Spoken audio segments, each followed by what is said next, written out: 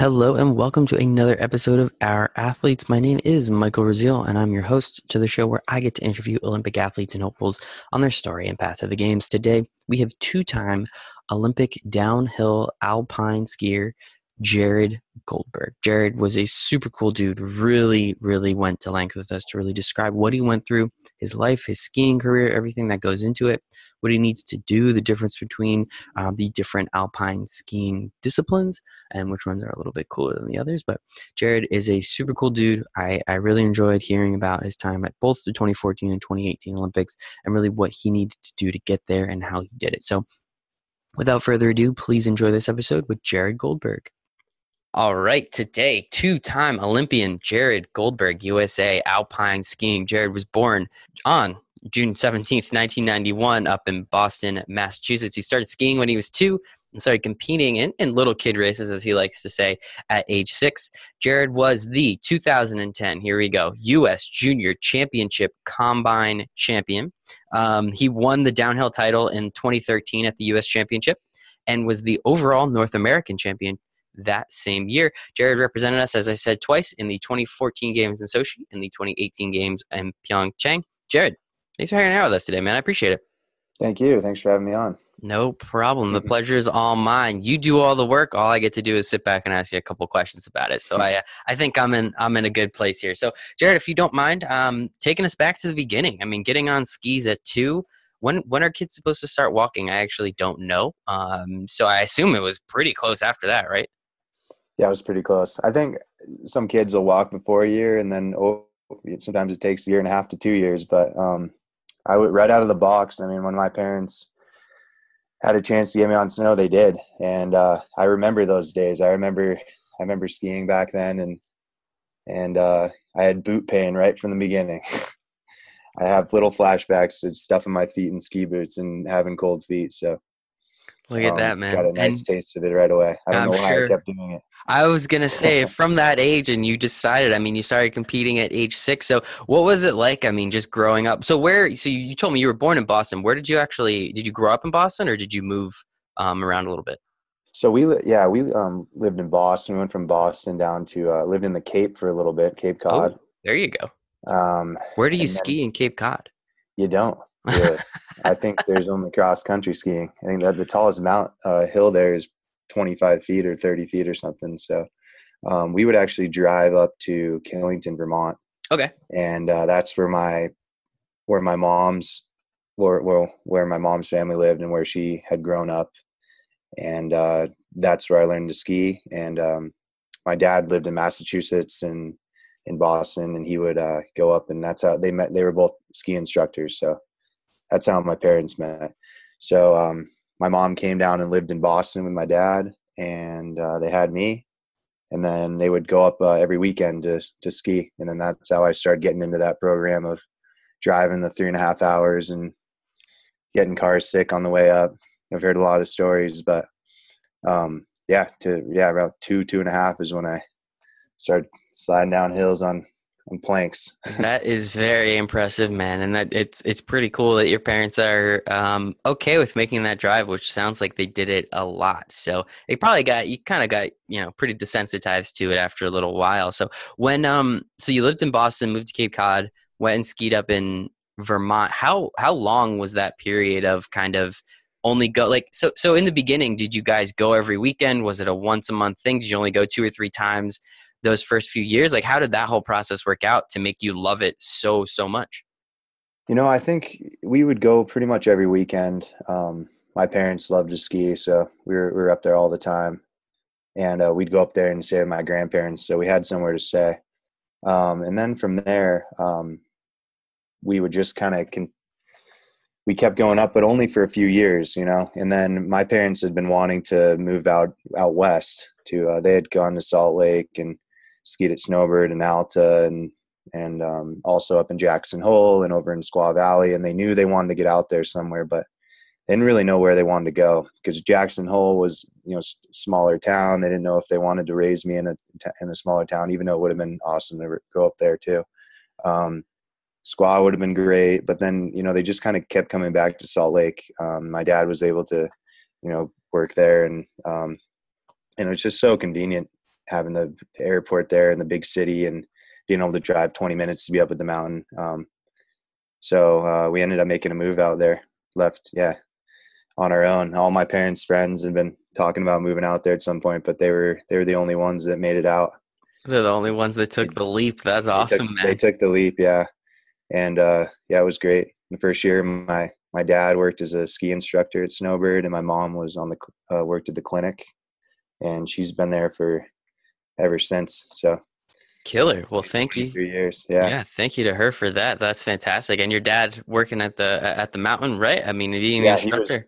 Yeah, he was an instructor for a couple of years, and then he went and got back into what he was doing before, which was computer consulting. So That's still kind of cool, I guess. I mean, working yeah, as the instructor, something tells me you got to go onto the mountain, like just about every day at that point? yeah, I was actually. So when my mom would be up there working in the clinic, I would come up there after school and kind of was my own babysitter, and she would tell the guys, the ski instructors or whatnot, they were doing the night skiing to keep an eye on me because I was up there just on the little kid lift, Hmm. the beginner lift. But I'd go up there, and I was actually I snowboarded a lot when I was younger, so I would just take the snowboard up and go cruise around at night in the lights. So it was fun. I'd go do that for a few hours, and then she'd be off work, and then we'd leave. Everything's cooler under the lights, man. I always Yeah. love that. That is good stuff. So when you were at Snowbird, you told me a little bit. Talk about the snowboard ski team and really what they meant, a snowbird ski team, and what they meant to you, or ski and snowboard team, I guess, right? Yeah, so it's a SBSEF snowboard ski team. We had an awesome, really, really awesome group growing up. It was a family. We were brothers and sisters, pretty much. I mean, we'd travel all over the region, which was the Intermountain Division region, and then we powder skied so much growing up. It was unbelievable. We didn't really train that. We would train when we could, but we'd have 2 week blocks there where we would just be powder skiing waist deep snow every day. So it was definitely, we had a little hotline growing up. They actually still do it, but you'd call the hotline. They'd say, "Hey guys, it's going to snow another 1.5 feet tonight. We have early morning GS training, giant slalom training, but don't forget your powder skis because there's a good chance we're not training." And we'd always get up there, and it would usually snow, and then we'd have the whole mountain to ourselves from 7 o'clock until 9 o'clock. You'd have to keep it down the main run where we would have trained, but we'd just be lapping, have the whole mountain to ourselves self for watching the sunrise. It was unbelievable. That is awesome, man. That sounds like every skier and every snowboarder's dream, dude. That sounds fantastic. It was, yeah. We had a really good group too. We produced the team produced a lot of good skiers that are doing big mountain and other things. I'm seeing teammates of mine in magazines and in matchstick production movies and like in big movies like TGR, and like it's really cool that we all grew up pushing each other and skiing the tram. The tram is at Snowbird's a 3,500 vertical. So every run, we would take like 10 trams a day or more of just sending it down, trying to push each other, trying to race each other to the bottom. And I think that like that team collaboration of trying to beat your friends, but in a fun, competitive way, was what pushed us all to do stuff afterwards, and like some of us continue racing. Mm-hmm. And how long were you on the team for? I was on the team. So I was 6 years old when I joined. We had the Devos, they call them, the Mighty Mites, and then all the way up until I was 17. Oh, okay. So 11 years. So you were with some of these guys and girls for a minute, to say the least. So you really did, as you said, they were family at that point. It was someone that you spent continuous amounts of time with. So that is really cool. And what being on that team, really kind of cultivating these relationships, what did that do? And I know you kind of alluded to it already, but what did that do really to not push you in the near term, but really help you realize your potential long term? Yeah, I would say like I knew that we had something really cool going on and that we were skiing well. And we'd go to races and with no training and just clean up. And I knew that we were doing something different. And it was funny because we were not the ones that were training all the time. We weren't we were doing some drills, but I hated drills growing up. But we were doing some drills and working on our skiing for sure. But at the same time, we were like having the most fun out of any team and going out, and then we'd show up to a race. And it was funny too, because a lot of times we wouldn't tune our skis ever because it was so soft. And then we'd show up at a race, and if it was icy, we'd all suck. But then, the first day, and then we'd be like, oh crap, we gotta tune our skis tonight. So we'd be in there with like our little setup, a little bag of tools that are like just dirty and neglected, and waxing our skis and like getting them all ready, because like we didn't have to tune that much. So and that was something that I figured out later on is you gotta pay attention to your skis, especially when they're water in the tracks and water in the hills. You gotta have sharp skis. But yeah, we all learned that. There was one particular day where we all really learned that the hard way in Jackson Hole, where they had injected and watered the hill. And one guy, the whole Western region was really like this, but a guy pushed out of the start and just slid by the first gate. And we were like, oh no, what are we going to do? I didn't tune my skis either. Like, I mean, we barely, we like might've touched them for a second, but they were not nearly sharp enough. And then all the East Coast guys and West guys were flying down the hill with plenty of grip. Well, hey, you learned it the hard way. Thankfully, you learned it at a young age too, and it gave you the necessary ability to move forward with it. So I love that, man. Yeah. Good stuff. It does sound like they were a pretty big part of your life up to this point. So I'm glad we did get to talk about that a little bit. So if you don't mind giving us just a couple minute rundown of alpine skiing, downhill, giant slalom, the whole nine, just kind of giving us a nice little rundown. Because again, I watch it once every 4 years pretty much, because that's really the only time I get to do that. And I kind of have to relearn it every single time. Yeah. So you have, well, let's start from like least cool to the coolest. Please. That's the way to do it. You have slalom first. That's the single pole where the guys wear shin guards and pole guards. You're trying to cut the line, and we call it cross blocking a gate. You're trying to get your skis as close to the gate as you can, and to minimize the amount of from A to B. The line from A to B, you're trying to make that the least amount possible. So you're trying to lean over the gate and get a lot of angles, and you're actually bending your ski around the gate. So that's slalom. You turn a whole lot. There's usually 55 to 65 turns in a course. And giant slalom, so a little bit bigger. Now you have panels. Just a little bit cooler. A little bit cooler, yeah. You're getting into so slalom is probably 30 to 40 miles an hour. Now GS is 40 to 60 sometimes. 60 on the very high end for speed when it's really straight or something. But GS is cool. It's a technical event. Slalom and GS are both the technical events, and there's a big difference between we call them tech skiers and downhill skiers. The downhill skiers like to they're the guys who like to go straight, and maybe their technique's not as good, and they like to go fast and have fun and maybe party sometimes. And more than sometimes, but that depends. And but then the tech guys are the ones that are out there before the lift opens and that are warming up.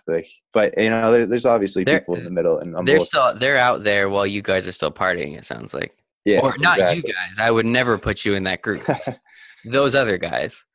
There was an era actually before my era, everybody started to get way more into having to be more professional. And but before that, it was being a downhiller was back in Billy Johnson days. You could get away with not working out very much and just partying your ass off. And so I think there's still little things left over from that, but across the board, you have to, in every sport right now, you got to work harder.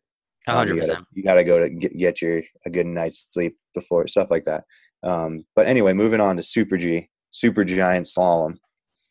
That's when you're going probably 50 to 70 to 80. It really depends, but now Mhm. you're approaching the higher speeds there.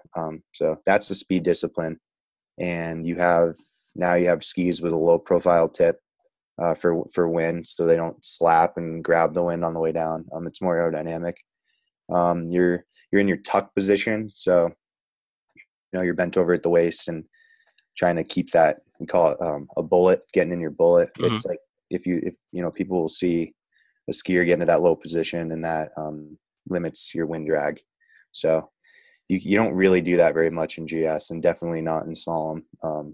So, and then downhill, which is the best event in my opinion. Mhm. Um, it's a really fun event. It's like I could compare it to going on doing a downhill on a mountain bike ride. It's just you're in the moment and things are coming at you quickly, but it's fun. I mean, your adrenaline is like through the roof. It's Mhm. really cool. I mean, I've had some amazingly fun experiences with buddies, like getting to the bottom of a course even if we sucked, and just be like hugging each other because it was so much fun. Like that's, you don't see that at the bottom of slalom very much. It's just the way it is, but it's so much fun.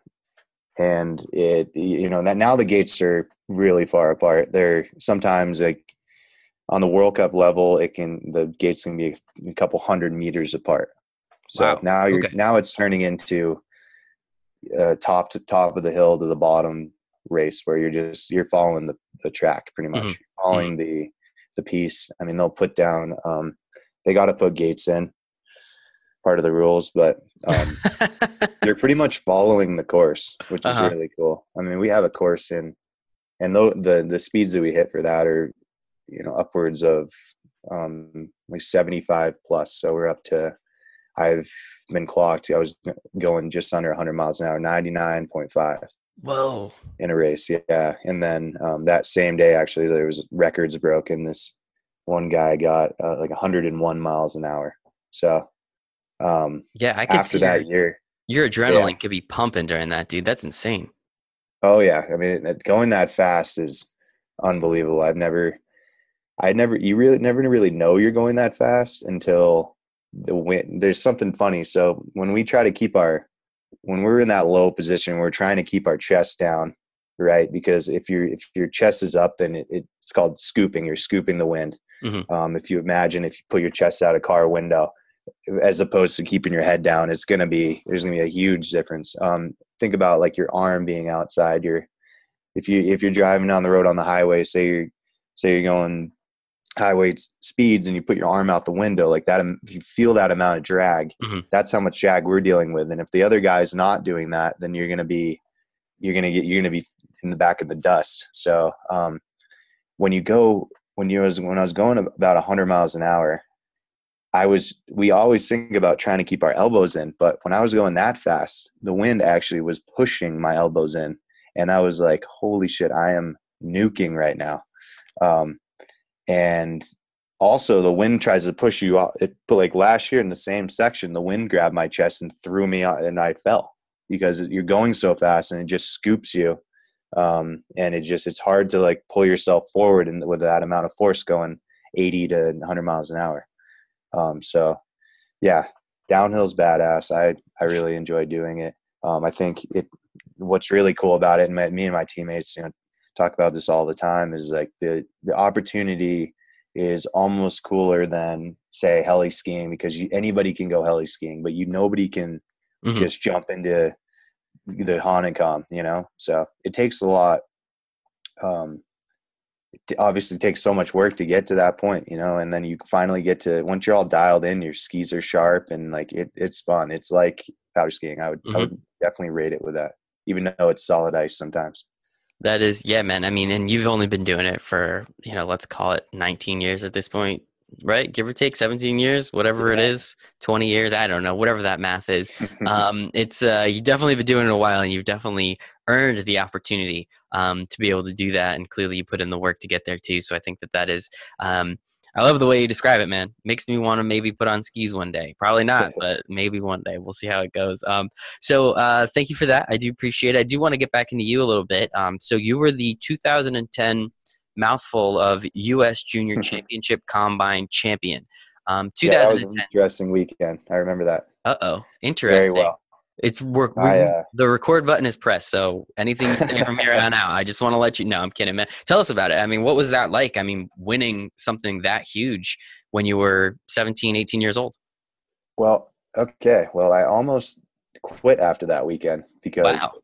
yeah, because I had growing up out west, we haven't skied in the rain very much, Mhm. and we had that year nationals was at Whiteface, and I've never been so wet in my life on a hill.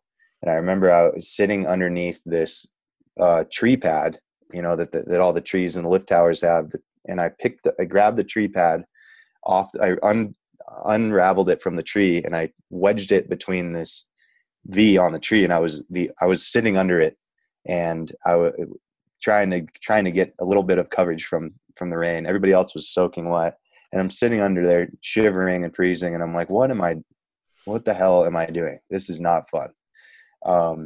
Some people didn't really phase. The East Coast kids didn't really phase, but us West guys were like, I'm quitting. I'm definitely quitting now. But it was an interesting week. I mean, it was so wet there that sometimes the snow gets rotten when it rains a lot. The temperature is higher. So they will actually put more water. You would never think this, but they'll actually they'll take fire hoses and spray water on the course and then put chemicals on it, like a salt chemical. Mhm. And it allows it, because they put so much more water in it, it allows it to suck up the water and freeze it, just like similar to the ice the salt that you would throw on ice outside your house. It on your driveway, like it freezes it. And that was the only way that we could ski. And it was so ruddy. And I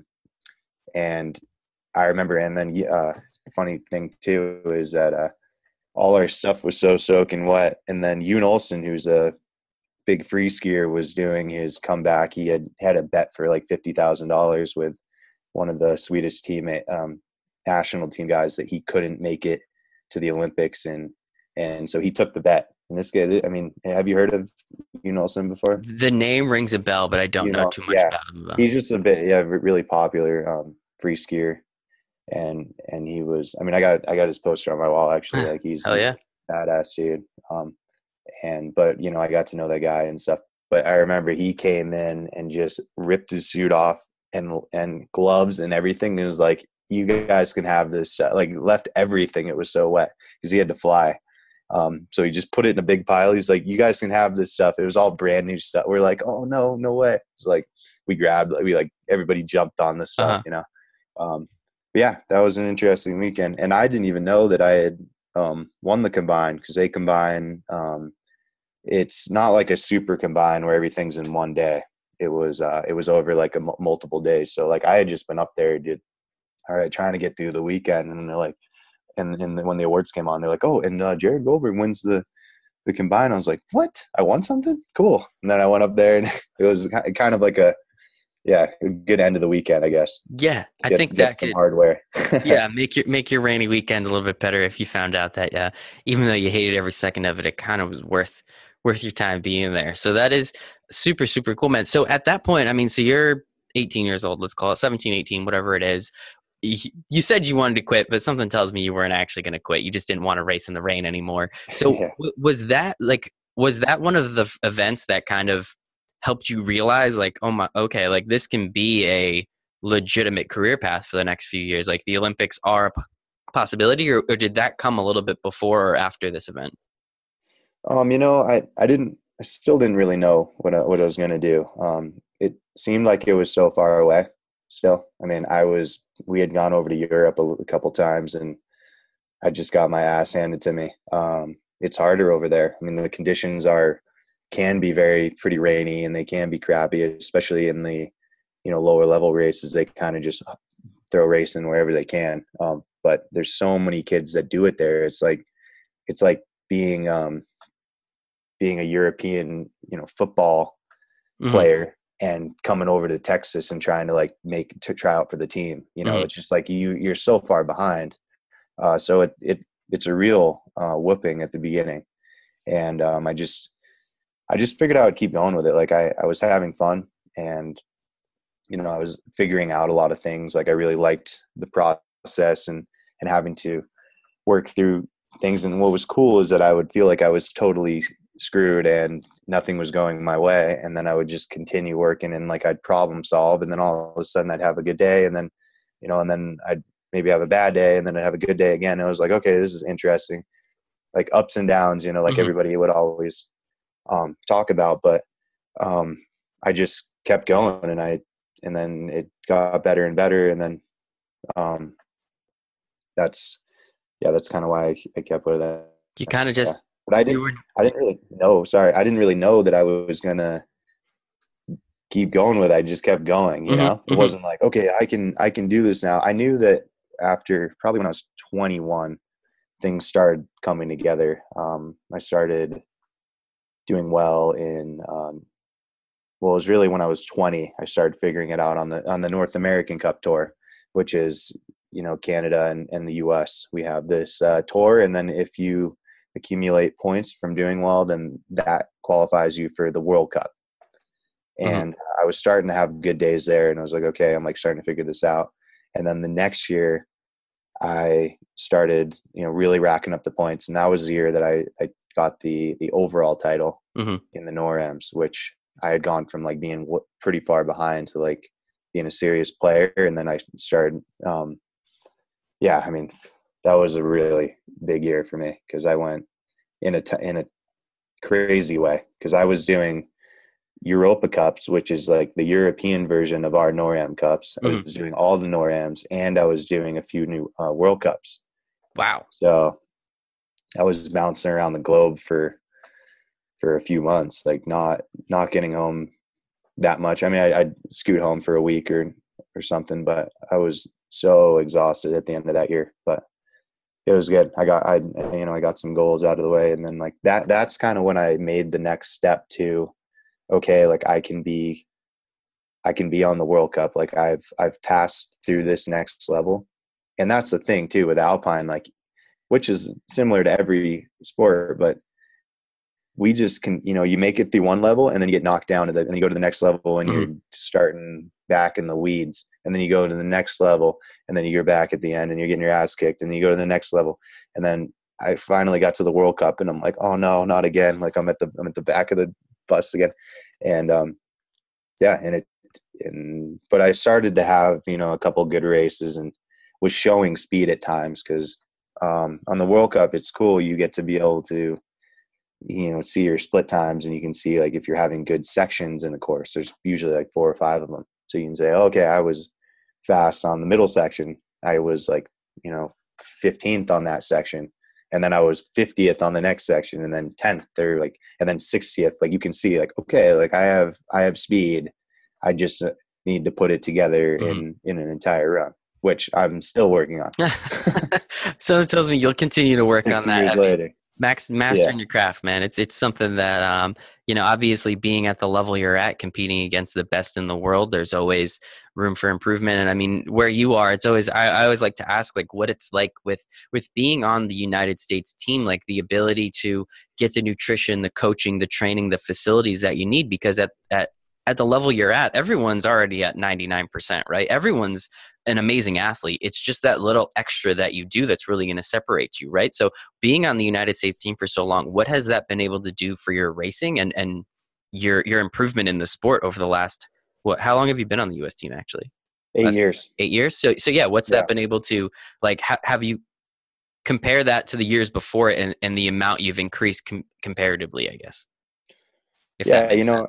Not the greatest question. Sorry about that. No, it's cool. You get a lot of good training opportunities with the team that are really hard to get on your own. I mean, they have connections and everything's been pretty set in stone. We go down to New Zealand. We have places to train that like to help out the U.S. team. We get good surfaces. Like that's really important for us, is making sure that the hills that we get on have good snow conditions, or else we're wasting our time. If if they groom it the morning before, we might as well go home. Sometimes I can help, but usually like if you need it to be pretty hard snow. The coaches will go there early and they'll water it sometimes, which I'm not a huge fan of, but the tech guys like that. So we usually end up skiing on that stuff too, which it can make you better too. Other than that, you just get resources from the team. You get a workout plan. You get connections with a lot of, like, you get business connections as well. So that can be cool. You get free schooling to an extent. So That's pretty solid. Yeah. So, which has helped me. Like, I've been able to take some classes over the years at Westminster College in Salt Lake. And then now I'm kind of hovering between now I took a class this summer at the University of Utah. But, we can, that gets paid for from the team. So yeah, kind of, there are a lot of cool things about it. Something that was kind of cool is so I was on the snowbird ski team. And then for about a year and a half, I went with this other private coach, and his name is Florian, and we were Team Flow, and we had just a few guys. And at the time, I was trying to get more trips over to Europe because he's a Slovenian guy. So we would get over to Europe, and he knew everyone. He knew, like, where to go and where to train. And that was just – we even went and trained in an indoor facility, which was really bizarre for a few days, called Wittenberg. It's in the middle of nowhere, Germany. It's a giant ice rink turned on its side. But believe it or not, I mean, there was nothing that fun about doing that, except it made you so much better at skiing. When I went to anything that had any ice on it, it was nothing compared to that. I mean, it was so icy, it was shiny. So yeah, I had a great time doing that, and that just, like, kind of made me, like, begin to be a little bit more professional. And then when I went into the team, the US ski team, then, I was like, I had these tools and, like, how to organize myself and, how to work on my skis and make them decent, stuff like that. So. Love it, man. Yeah. So that's clearly it's been helpful, and you've been able to get some things out of it, which is what I really like to see. So going back to your story a little bit, in 2013 obviously is when you started crushing it, and you obviously won the US championships, you won the NORAM, and then you kind of just use that momentum and go right into the 2014 games. So I mean, going to the games, the experience around it, the opening ceremonies, tell us a little bit about that first time in Russia and the whole experience you had there. Yeah, Russia was really cool, actually. If Sochi was the mountain that was closer to get to, I would want to travel there and go there all the time. It was probably one of the coolest mountains I've ever been to. We actually went there a year before for a test, just a training camp, and it dumped snow probably about a meter before we got there, and the mountain hadn't opened yet to anybody. So we had the whole top of the mountain to ourselves, and it was some of the best powder I've ever had. It was like heli skiing, I would say. And we were just lapping on the gondola all day.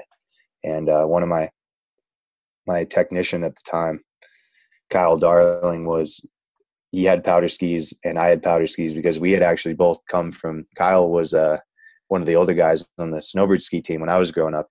So it was really cool because he was always a guy I looked up to. And then after that, when he was done racing, he went and did some things, and then he ended up coming to the U.S. team as a technician. He was my technician that year. So we were out there, like, we had such a good year of powder skiing that year all over Europe. But yeah, we were crushing it in Sochi. It was so much fun. He actually went down a trail and way out to the right, and he got in trouble because he was setting off. They had laser beams out in the trees to keep, because Georgia was right on the other side, and they were like conflicting, Russia and Georgia, and the border was right on the top of the mountain. So he had been going outside of the country's border, and I guess he had snipers on him and stuff in the crosshairs. All right. And they were watching, he's just going down like, whoo, and just getting face shots and powder all over, all over the place. And we found out later that they were like, you cannot be over there, that you were literally in the crosshairs of guys. I don't know. I don't think they were that close to. I knew they probably knew that he wasn't a big threat, but from the smile on his face, maybe, or something. But yeah, it was interesting right from the box. I mean, we went there because we were there the year before. They weren't even close to being done with the mountain. So they had with like the lifts and the accommodations for the millions of people that were going to be coming or whatever the next year, hundreds of thousands that they had to house. I mean, like half of the hotels were sort of done, and then the other half were not even close to being completed. This was interesting. I mean, guys standing around with AKs, and we had to go through security every day to get up the lift, which was cool. Kind of a pain in the ass. Just like, yeah. I mean, imagine going through security at the airport, and then imagine having to do it with all your ski equipment. And we had stuff like, we had these back protectors. So we wear these padded back protectors, and inside we had a GPS, because we were testing this new technology that when you push out of the start, it would actually record with a little dot. It would record you going down through the course. So a guy would go down and mark every single gate on the way down, and you would put your little ball and start the program, and it would show where you went and your line and everything. And then another guy would wear a back protector with the same thing, and then you would compare, and you were able to see how many G forces you had in this turn. And we had one turn in particular that was like a big long, we call it a double turn. It was a delay. And if you went really straight at it, it would be really fast immediately. But then in the next flat section, you would lose a bunch of time. So we like found interesting things like that. That if you went way wider, it was actually better. So that was cool. That was like my first experience there, just to get an idea of it. And I'm really actually glad I had gone there the year before, because the next year was way less of a shock to me. For the actual Olympics. For the Olympics, we had a big hotel. We had like one of the nicest places to stay, with guards, and but we were actually joking. We're like, it's probably going to be just barely getting finished painted and everything, because I knew they were way behind. And what do you know, when we showed up, there was a guy rolling paint on the outside, and the whole place smelled like paint. And in the first night, we were trying to sleep, and they were jackhammering on the 5th floor in the middle of the night. And the whole hotel was where everybody opens their door, and they're like, "Are you fucking kidding me?" That's awesome. Yeah. So it was such a weird experience. I mean, they locked our doors, and they broke the handle off, because they didn't want anybody to break in and try to steal us away or something, try to abduct us. So they had taken our handles off, but inside was so hot that in the middle of the night, my teammate Travis Ganong had to go to the front desk and beg them to open it up, and they didn't have the handle, so they had to call a guy who had to drive and bring the handle, so we couldn't sleep. And here we are at the Olympics, and we have a training run in a day or two, and we're not even able to sleep. It's so hot, but it buffed out, and we figured everything out. But it was just a funny thing like that. But the actual hill is amazing. The track was one of the, very difficult, like on par with with a Kitzbühel Hahnenkamm, but a really fun hill to ski. Like it's a little bit intense at the top. I was nervous. Everyone's a little nervous. It was dark, but then it turns into all sun and big long sweeping turns and huge jumps. The biggest jumps I've ever hit in a race, really. Like, you're flying through the air and doing you got to have my hands behind my back using my hands to adjust my flight while I was going, which is something that you don't usually have enough time to do. So it was I really hope we get to go back there, but we'll see. We'll see. Yeah. I mean, everything around it sounds interesting, to say the least. The skiing sounds like you had a good time. I mean, does something like that, like hitting jumps like that when you're usually not used to doing it? I mean, maybe I'll just answer this question. It sounds like the downhill guys would be really into something like that, and then maybe the technical guys aren't as interested in doing those kind of things. Or am I just kind of painting a picture with a broad brush? Yeah, I think when we see something kind of dangerous and scary, at first we'll say, okay, that is kind of gnarly. But then you see somebody go, and you're like, okay, that looks pretty fun. And like that rush that you get from being at the start. And like, the way that I would explain it, like, to somebody who doesn't ski, like, if you're jumping off a cliff into water, and it's a bigger cliff than you're comfortable with. Mm-hmm. And you look over it, and you like go back, and you look over it, and then you see somebody go, and then you're like, okay, I'm going to do this, and then you do it, Mm-hmm. and you get that like that kind of butterfly adrenaline feeling before you go. And it's the same thing. Like you look at it in inspection, and I don't know how this is going to run. Everyone's like, yeah, I don't know, this looks kind of fast. Like this jump looks really big. And then like every time when we get to the bottom, like everyone's like, oh my God, Mm-hmm. that was so much fun. Holy shit. Like high fiving. And because it is fun. Like the more like kind of risky and it is, the more you get that feeling of like that you probably get like skydiving or Mm-hmm. well, I have gotten that skydiving, but like that feeling of just that rush where you're like, oh, that was so much fun. I want to go up immediately and do that again. Mm-hmm. Mm-hmm. Absolutely, man. Yeah, I mean, I've jumped off those cliffs before. I've been the first person to jump, and I've definitely been like the fourth or fifth person to go and kind of wait it out a little bit. So I know what you're talking about when it comes Yeah. to that. But what about everything else around the Olympics? Obviously, it seemed like you had a really good time skiing. You had a lot of fun. What about all like the media and just like the experience of understanding that? I mean, you're representing the United States on one of the highest possible levels. Like what was that like in kind of taking that all in? Yeah. So what was really cool is, suddenly we were like getting all this attention, which Mm-hmm. you're not used to. I mean, sometimes in Europe, we'll kind of get that attention with media and whatnot, but not from Americans really. We'll see one American journalist or two, but they're all over the place, and like they're really interested in what you're doing and what sport you are, and they're trying to talk to you. And we actually had a press conference, which was I think it was like the first day we got there, and I was tired and pretty nervous because I looked inside and there was probably 100 people in there waiting for it. And we had the big hitters too. We had Bodie was there and a couple of those guys. So they were all the media was there, and we just happened to like nail it where like it was convenient for them to be there and everything. So I walked in and tripped over a coat rack immediately, and it was the loudest thing ever. It was like the loudest coat rack I think they could possibly have bought, and I tripped as I walked in, which was great because there's all these cameras and shit. And that was a really good way to break the ice.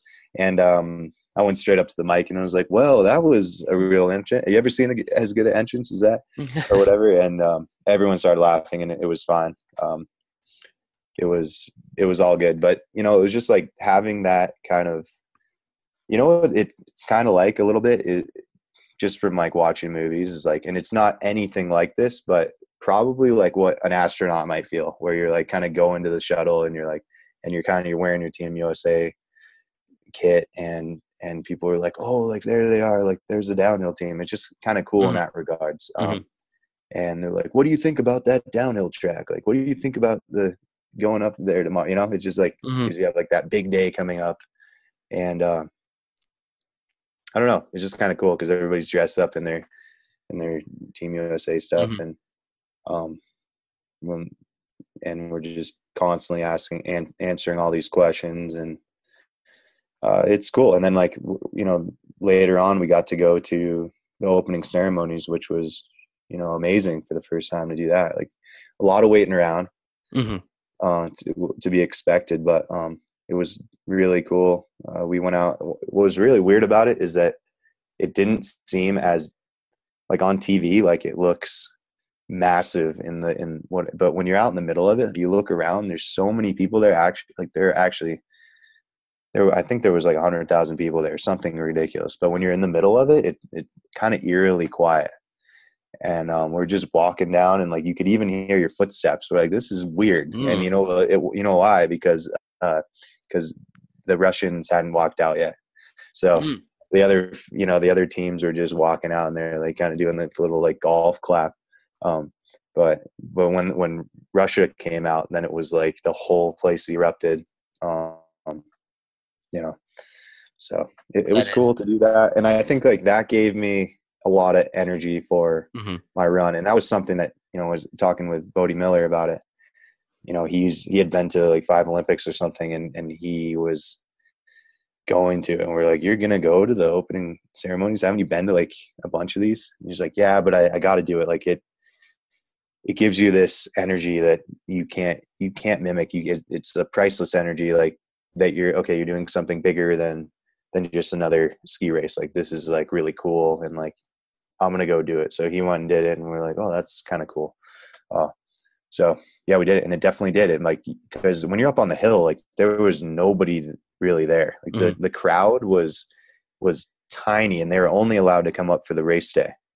So when you're up there for the training runs, there's like the media people, but other than that, there's not even really like any parents up there or anything. Like it's just pretty empty. So you don't really feel like you're at a big race, even on the race day, which is really funny because we had Kitzbühel with the week before where you have 80,000 people there. So the Olympics like seems like a like chill, really chill event. Yeah, and then you remember that there's like 35 million people watching you on NBC that day, right? And then that's kind of you don't think about that. No, I'm sure that's an after the fact kind of thing. But one question I always like to ask the athletes is, and, it obviously seems like you took a lot of that energy and you used it, but I found that there's kind of like two different camps. There's one camp that just pretends that the Olympics is just another race and you've done this a million times and you're not worried about it. And the other camp says, no way, this is the Olympics. I'm going to use every ounce of energy from this and really use it and go forward. It sounds like you were kind of in the latter group. But tell me a little bit about that and kind of how you were able to either harness that energy or just kind of try and put your mind at ease and be like, I've done this only 1,000 times at this point. It's just another race. Yeah, I would say I'm probably in the middle on that one actually, because in one regards, like you're like, I'm gonna do this. Like it's just like the same thing. Like continue, like stay, just race. Like you do this all the time. Like why do you need to make a big deal about this? And like some people can get really screwed over because they suddenly change up their entire day. And like, oh, I gotta do this because it's like a big day, and like that can drive you crazy.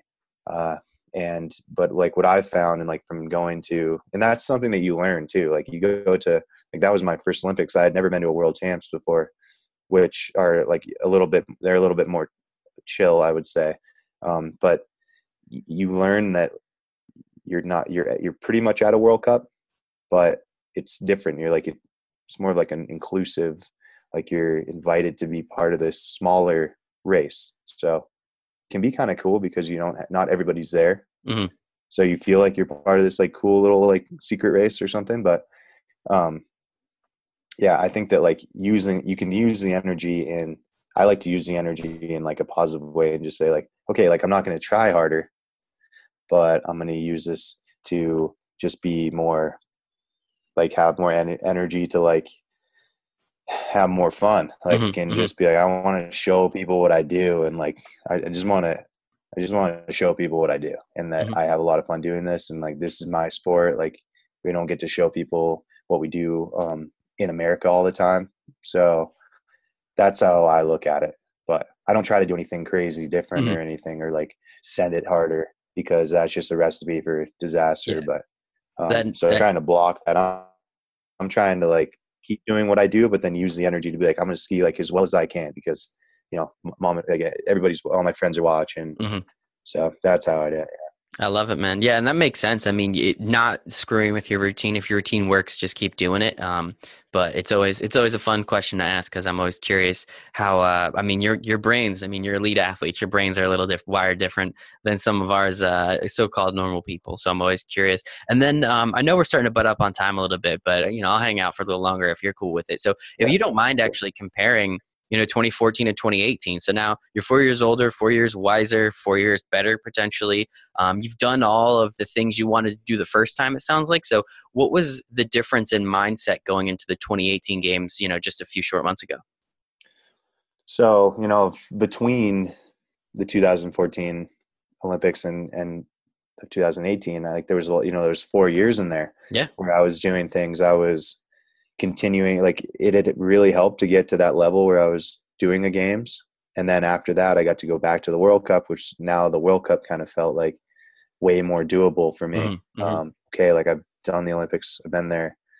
This is like less pressure for this race, stuff like that. Like, So I continued on, and then over those years, like we had world champs actually at home the next year at Beaver Creek, and I had some really good like moments of showing what I can do. Mm-hmm. Had a really good downhill run in the combined, and then had a big mistake in the slalom. But like I started to say, okay, like because I was third in the downhill run, I was like, okay, like I have speed to be in there, and it just like kept continuing off that. And then I also had several injuries, which I blew my back out, blew my shoulder out, and tore my Achilles. So it was just kind of tough over those years. Like where like the year before last season, I was, it was a comeback year. I had lost my ranking. So I had to start back. We call it starting back in the weeds, where you're starting 65, whatever, 55 and later, like you're starting the weeds because there's 2-minute intervals or more at a course at a race. So if you're starting number one and you go at 12:30 in the afternoon, you can imagine if there's 2-minute intervals all the way till 65, what time you're running. Mm-hmm. And there's 4-minute TV breaks. There's 3 of those, and there's course holds. And I mean, there was days I wouldn't get to run until like 4:00, and it gets dark there at like 3. Mm-hmm. So it starts to get dark over in Europe like at 3. So that was really hard, but I think that it kind of like toughened me up and made me take a seat back, or made me like take a look at it and say, you know what, like I don't really care what happens. Like I'm just here, I'm racing downhill. Like this is fun. I don't give a shit. And that's like kind of what I started doing, is just being like, well, and then, it seems like such a like normal thing that like everyone says that, like, oh, I just stopped caring, but I didn't stop caring. I just kind of was like, you know what, I'm just going to enjoy this, because I'm starting like so far back, and I'm in ruts up to my waist, like or knees to waist. Like, so I just continued pushing through. And then like that year was another like building year for like to toughen me up. And I had some good races that year, and really started to pick it up at the end of the year. And then coming into this year, my leg was all healed. Like I was mentally like feeling way better, and like got my ranking down again. So I was able to start in the top 30, which helps a lot, because then you get a much cleaner course, and you don't have this big, like you don't have like a second or two that are just like gone from starting so late, because the course gets so slow by the end. It can't. There's like every once in a while it'll get a little faster, but usually it doesn't. So that was like, those were building years for me, I think, like going in to, and then we had another world champs at St. Moritz in Switzerland. So where I was really close to doing well again. It's just like, those are all just the bullshit that you go through when you're trying to get to the top of a sport, where everybody is, the majority of the guys that are really good in our sport that are top 3 are like over 30 at least.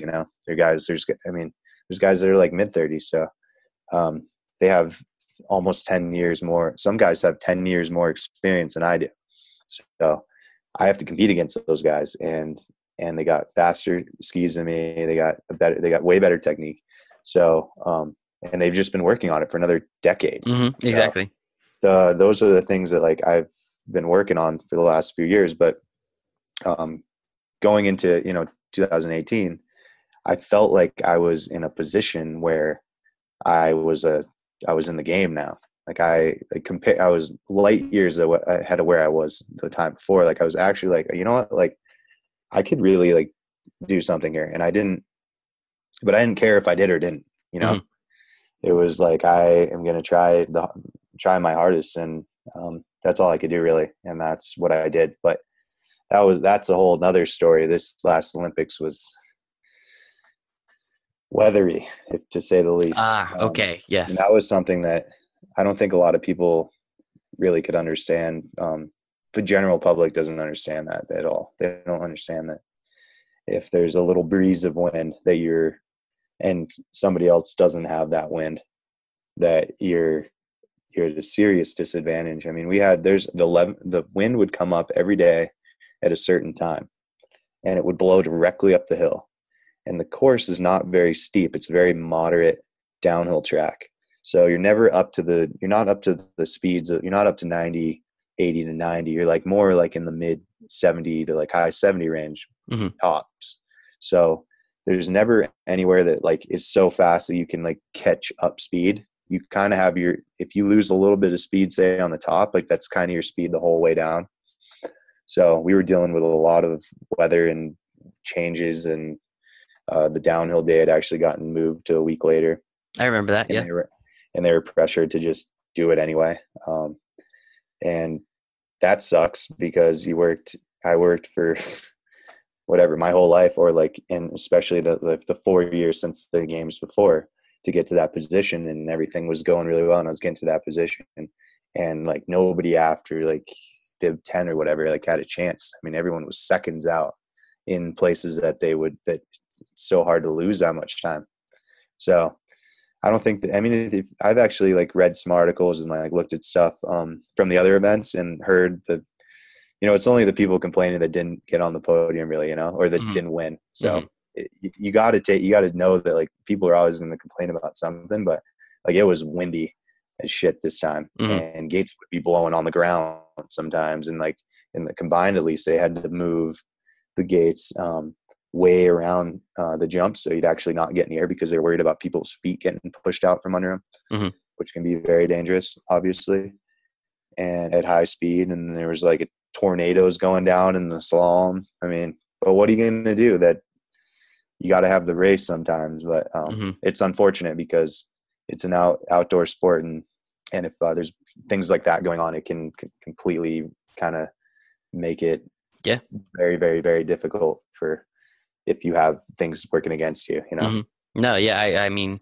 I'll be honest, I can't really understand because I've never been nearly at your level in anything outside, because I'm not the biggest fan of being cold, so I don't go outside too often. But I do understand kind of the necessity of having it as clean as possible, and it doesn't sound like that was the opportunity. I mean, I remember that they had to push it back when I was watching it. I mean, again, this was only a couple months ago, how they had to push it back, and they were contemplating this and contemplating that, and even the announcers, I don't remember who exactly was it. I don't remember, but they were talking about how, like even this small amount of wind, like everybody's kind of, if you have to deal with this, it's not good. It's not going to help your time. It's really only going to hurt you. So, as you said, it's usually the people that don't make the podium that are complaining, but I think you have a pretty legitimate case, and it is unfortunate. I mean, again, you worked your whole life. You worked specifically, especially the last 4 years to get to this point, and it's just unfortunate. I guess, again, if you don't mind just kind of comparing then the experience of your second games, again, a little wiser, a little older, you're the seasoned vet. Not many people get to go to 2 games, man. That's absolutely incredible. So I hope that you do take that part of it. But how did you then kind of go into the 18 games, I guess, rather than on the racing side, like the mental aspect, the media side, the experience side? Did you do anything different, or was it just, well, let me soak it all in again? Yeah, I mean, I didn't go into it the same way. I think when I was 22 and I went to the first ones, I was, wide open, wide eyes, like, well, this is awesome. I'm young. I'm just going to take this in and just have so much fun here. And, I think this time was a little bit different. I was, like I was saying, like I knew that I was part of the race now, that I had the speed to do well, and like it didn't really matter about like doing well or whatever, but I knew that I could put down good runs, and that's what I wanted to do. So the games were different. It was a completely different setup over there. I mean, we were staying out in the middle of nowhere at this little YMCA style like little camp,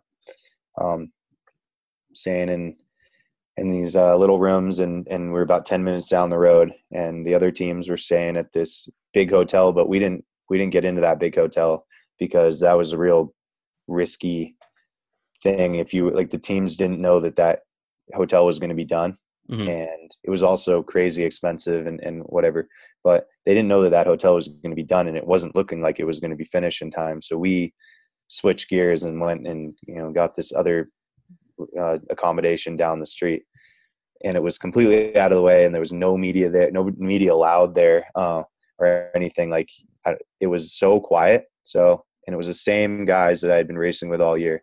So what was different between Sochi is that we had that big hotel I was talking about, where we had all the athletes, and you had And it was cool. It was like you had like the camaraderie of like the snowboard team, half pipe guys, and skier cross, or snowboard cross, and the women's alpine team, and whatever, all these different teams that were in the same hotel, eating breakfast together, eating dinner together. And you could hang out with people that would have a competition the next day, and you'd watch them. We had this big screen set up in the cafeteria area, and you could watch the people that you just had breakfast with, like, go out and crush it, and like get a medal, or like have a whatever, crash, or like you got to watch them on TV and just watch them be in the Olympics. And that was really, really cool. And but in Pyeongchang, we were a totally different setup. It was like the five of us that we'd been with all year on the speed team, because the speed venue was all the way in the middle of nowhere, a couple hours in the middle of nowhere. So they literally they couldn't put it anywhere else. They had to put it on the biggest mountain they could find, because it's not a very mountainous area. And there's not even natural snow really. So it's really weird setup. We were going on hikes in the afternoon and totally dry, out in like hanging out in the grass, like sunning. And then it would be freezing cold one day. It was really cold when we showed up there.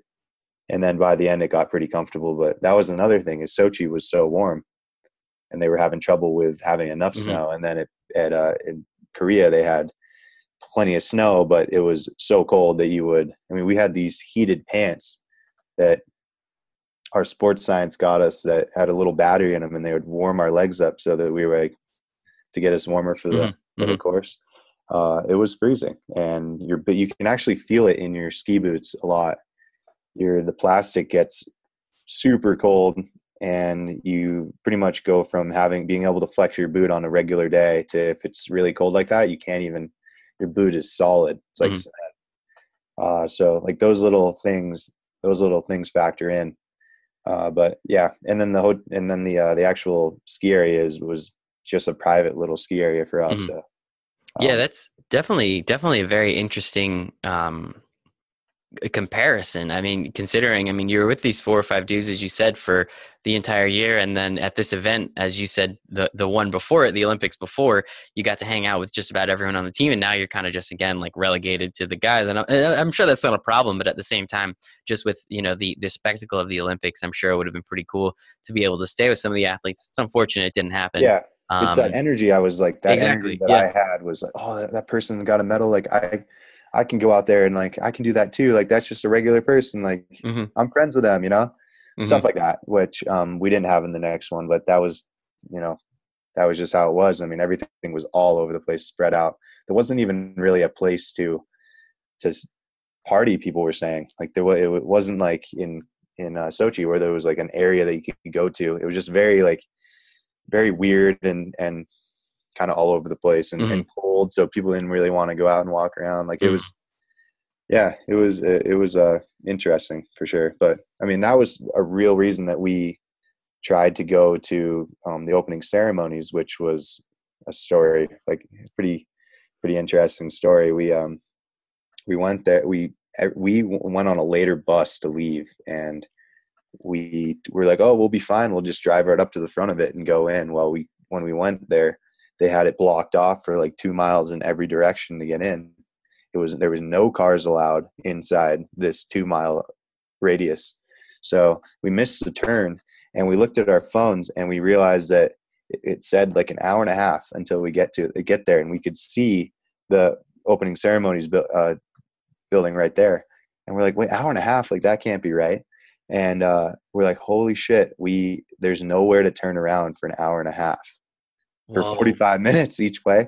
So we ended up we kept stopping and looking, and we finally found a U-turn, one of those illegal U-turn spots. And we had to pull the gate open, and we literally couldn't have fit like anything on the side. We had the windows in, the mirrors in, and we cranked open the gate and barely got ourselves through. And then we sent it back, and then we had to talk a guy into letting us in. And then we were driving down the street with no cars. And it was really an eerie thing. And then it was just another thing. Once we got dropped out of the car, We had to go try to get in. We didn't have any tickets, but we had our full outfit on. So the whole thing about it that was funny is that we were trying to save like 30 minutes and have a little bit more time. I needed to get physical therapy, like stuff like that. I'm like, why are we leaving at 5:30? Why don't we leave at 6? It doesn't start till 9, like stuff like that. And we ended up, it was not easy. It was not a very easy situation. I mean, we had to talk our way in with no tickets, only had the outfit on, and they didn't seem to register that we were wearing the full outfit. And we finally, we got people to help us, but we were running around like chickens with our heads cut off for a while. Finally got in there and then walked in and did the whole thing, and then got back at like 1:30 in the morning. It's kind of weird, like for our situation with downhill, because we always have a training run the next day, because it's our events are at the beginning of the course. So we'll have 3 training runs and then we'll have the race, and one of those training runs always falls on the day after the opening ceremony. So we'll get like 6 hours of sleep before a training run, which is not very awesome. It tires you out. So what I actually did this year is I skipped the inspection and came up later. So everybody does the inspection usually, but I'd never done this before, but I just wanted to try it. And that goes into having gone to the other Olympics. I was like, what, like, I feel like I'm in a position where I can try something here. And I've been down this course before. We had a test event a couple years before. Nothing really changed that much. And I'm like, what? I'm going to sleep. I'm going to get my 8 hours, and I'm going to skip inspection. And I'm not going to get up with 5.5 hours sleep and go race the downhill when I've already been on the course full speed 2 times.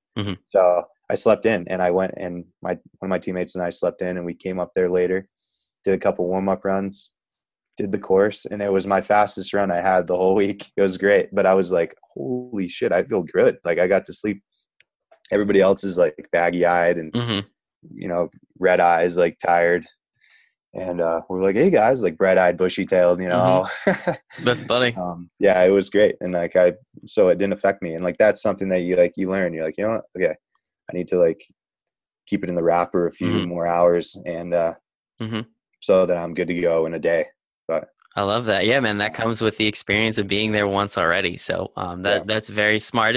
I mean, from the sounds of it, it sounded like the first time you had there was just more of an experience there than the second time, but it sounds like it was very much worth it to go the second time. Unfortunately, with the weather situation and everything, didn't work out too well, but it is what it is, and we rock and roll forward, man. So my next question is 2022 is coming up. We only got only 3 years, depending on when you listen to this. So what are the prospects like? What is it looking like? And how are we going to see Jared on the team one more time?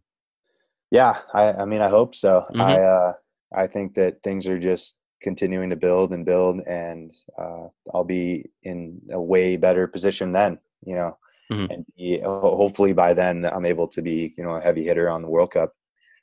I feel like that's coming soon, and but you can't rush this stuff. It takes time, and just continuing to work on the little things and the process, and getting stronger and getting mentally stronger, and continuing to have fun doing it. And I mean, I'm with our sport, it's funny, like we may be pretty popular in America like every 4 years, but in Europe we're plenty popular over there. So I don't really care. Like I'm not like thinking like about the Olympics every time I do a squat, I'm thinking about the races that I have coming up in a little bit, or like what I had for lunch that day. Like I'm trying to stay like positive and everything I do, and stay like present, and just keep enjoying it, because you can't like I said, like why the hell would I think about the Olympics in 2022 when I went to this last Olympics and it was just windy and shitty mostly, it's like and like that whole situation there was really on the other than like the weather we had, like was really fun. I still got to race downhill. Like I represent my country and everything, but you can't put so much effort into one race or one couple, like a couple races. Like I need to think about what I'm doing until then, like one at a time, Absolutely. Those races are going to be there. And like, hopefully they can make snow in Beijing or whatever. They're cut the track. I don't even think they have the track cut yet out of the trees. So, who knows? So We got a while till then. It's always a we question I got a like to while, ask, just to but make sure that you're going to still be there. At least you gun it for it. So we'll have I'll someone still to. be going for it for sure. I think Absolutely. I would like to continue doing this as long as I can. So Yeah, man. If you um, have fun doing it, I mean, it sounds like you hit the jackpot. That's not too bad. You get to hang out with people you like, doing something you love every day. So it sounds like you got a pretty good setup there. And yeah, of course. I mean, obviously, again, with your sport and many other sports, just the fact that they are big in other places around the world, that does make it, again, from an American's perspective, unfortunately, or however you like to look at it, is I only get to really see you on TV once every 4 years. So that's the time I'm kind of curious about. But again, as you said, you race in front of 120,000 people sometimes, and so the Olympics are almost just like a formality, if I may, at that point. So I just think it's cool, and yeah, man, take it day by day, see what happens, and just rock and roll from there. That's all we can ask, and we can say thank you for representing us twice. Crossing our fingers that you'll represent us a third time, maybe a fourth. I don't know. I mean, Bodie, as you said, did it 5. I mean, why not you, right? Why yeah, not? Rock yeah, and we'll roll with see. it, man. See as long as I can keep it Strap together, as on your long as I skis, want to right? continue doing it. Love I it, want to man. keep putting on ski boots Love and it. being So cool. one question I always like to ask, and of course, again, we understand that you're going to be rolling for the next few years, but what's the career after the career? Is this something? I mean, you've been doing this, you've been skiing since you were 2, so we know you're not going to stop skiing. But is there something that you're looking forward to after? Because we all know an athlete's career, unfortunately, ends relatively early in their life, right? Like mid-30s, depending. Some people are different than others. And it sounds Yeah. like in your sport that they can go for a little while. But what is there? Do you have any idea, or is that something that you're not even worrying about, and you're just gonna, again, just take it day by day as you currently are? Yeah, I mean, I know that I want to do something in product design. Okay. I've been doing. I wanted to be an engineer, mechanical engineer, and then I figured out that's a whole lot of school, and it's really hard to do it the way that I'm doing it, which is like going to Yeah. school for a couple. I take a couple classes every summer or whatnot. I'm like, okay, I don't know if I can do the mechanical engineering thing, but and that's too much math for me. I don't want to deal with that. Yeah, I respect However, that. so now I've been doing getting into a product design program at the University of Utah, Hmm.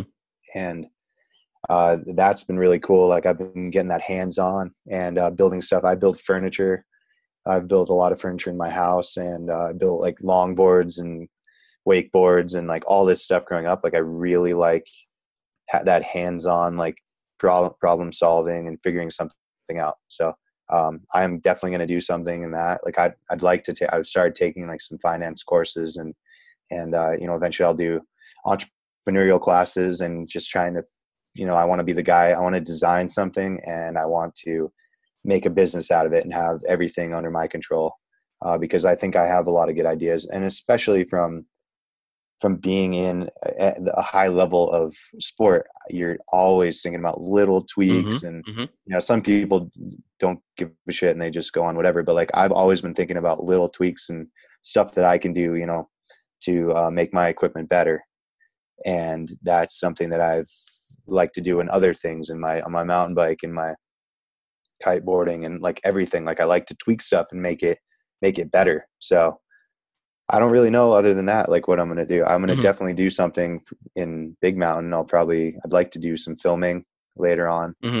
uh, and kind of go like that, like Darren Rolf's route that he did, where he like finished his career as a racer, but then like had this whole other career that he continued, he did skier cross and whatnot, but he also did a lot of filming, which I'd love to do filming and go up to Alaska and do all that stuff, and just use my skills and that I've learned over the years to stay in the sport Hmm. and inspire others That's the way in to any do way it, that I man. can. So yeah, Any way that we can, rocking and rolling, man. I mean, I think it's great that, again, we're not trying to kick you out, man. We'll let you keep gunning for the next 10 years, however long. I like to hear when people. I mean, again, you're an athlete, and unfortunately, the athletic part of your career will come, sooner than most. I'm going to be able to do what I do, hopefully, for the next 70 years. And it's just unfortunate in your situation, but it sounds like you figured out a way to stay within the sport you love and continue to do the things you love, and be able to perpetuate that. And as you said, inspire others along the way. So, Yeah. Jared, man, that's about it for me. Thank you so much for your time today. This has been absolutely incredible. One more time, Jared Goldberg, USA skiing alpine 2-time Olympian, potentially 4, 5, 6. I mean, shoot, we'll see. Whenever it stops, it stops. But until then, man, I'll just I'll pencil you in. How's that sound? So, Jared, thank you so much for your time today, man. I sincerely appreciate it. This was such a fun conversation, getting to hear all about what you've done and what you plan on doing, man. Thank you so much. Yeah, thank you very much for having me. That was good. Thank you so much for listening to this episode of Our Athletes with Jared Goldberg. I hope you guys really enjoyed it. As I said, he went to length to describe everything he went through, and that's exactly what I love when I get to speak with these athletes, because I get to really immerse myself and understand everything they had to do. Jared obviously had some funny stories. He had some very honest moments, and we really appreciate that from him. So if you don't mind, make sure you go follow him on all his socials. Everything will be in the show notes. Please follow us as well at ourathletes.us on Instagram. Shoot me an email, michael@ourathletes.us. If you have any questions or some feedback, and check out the website. See what we're doing, www.ourathletes.us. Also, please rate, review, subscribe, share, like, comment, whatever you have to do. Make sure more people can hear some of these stories, because as you already know, these are some of the coolest, most amazing stories on planet Earth. So thank you guys so much. I sincerely hope you have a wonderful day.